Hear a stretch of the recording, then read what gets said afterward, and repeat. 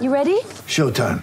On May 3rd, summer starts with The Fall Guy. Let's do it later. Let's drink a spicy margarita. Make some bad decisions. Yes! Audiences are falling in love with the most entertaining film of the year. Fall Guy. Fall Guy? Fall guy. That's what the poster said. See Ryan Gosling and Emily Blunt in the movie critics say exists to make you happy. Trying to make it out? Nope. Because I don't either. It's not what I'm into right now. What are you into? Talking. Yeah. The Fall Guy. Only in theaters May 3rd. Rated PG-13. We're going to look at the first quarter of the draw now. As I say, lots of messages coming through, so keep them coming through on 8833 or call 0800 150 811. Go on the draw to win that $200 Dart Depot voucher. But the first quarter of the draw, which involves the current world number one girl in Price, he'll play the winner of Luke Woodhouse or our Ukrainian qualifier Vladislav Olomenchenko. Well done on that name, mate. Been practicing. And we're going to touch on this matchup later, but he could potentially play Raymond van Barneveld, and this is all assuming, but then Barney would have to go through Ryan Meikle or Lisa Ashton. Ryan Searle, potentially Richie Burnett, Adam Gavlas. This matchup, Christian Perez, Simon Whitlock. The winner of that will play Jose de Souza. And then this one as well. There's so many matchups on this side. I'm just going, ooh, no, it's real toughies. Jim Williams and Sebastian Belichick. The winner of that will play James Wade, William O'Connor, Bo Greaves. The winner of that could play Gabriel Clements. Richie Edhouse and David Cameron. The winner of that will play Danny Noppert. And Alan Suter and Mal Cumming. Of course, we've had Mal on the show a couple of times. The winner of that could play Daryl Gurney.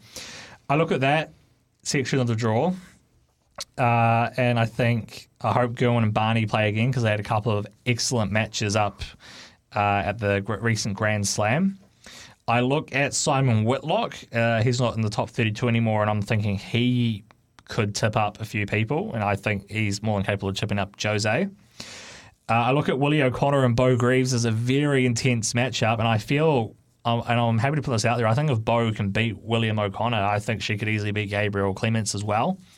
And then I'm really excited to see how Alan Suter and Mal Cumming go, and potentially I think one of those guys could knock over Daryl Gurney, so I think that section of the draw, there could be a couple of seeds that tumble out.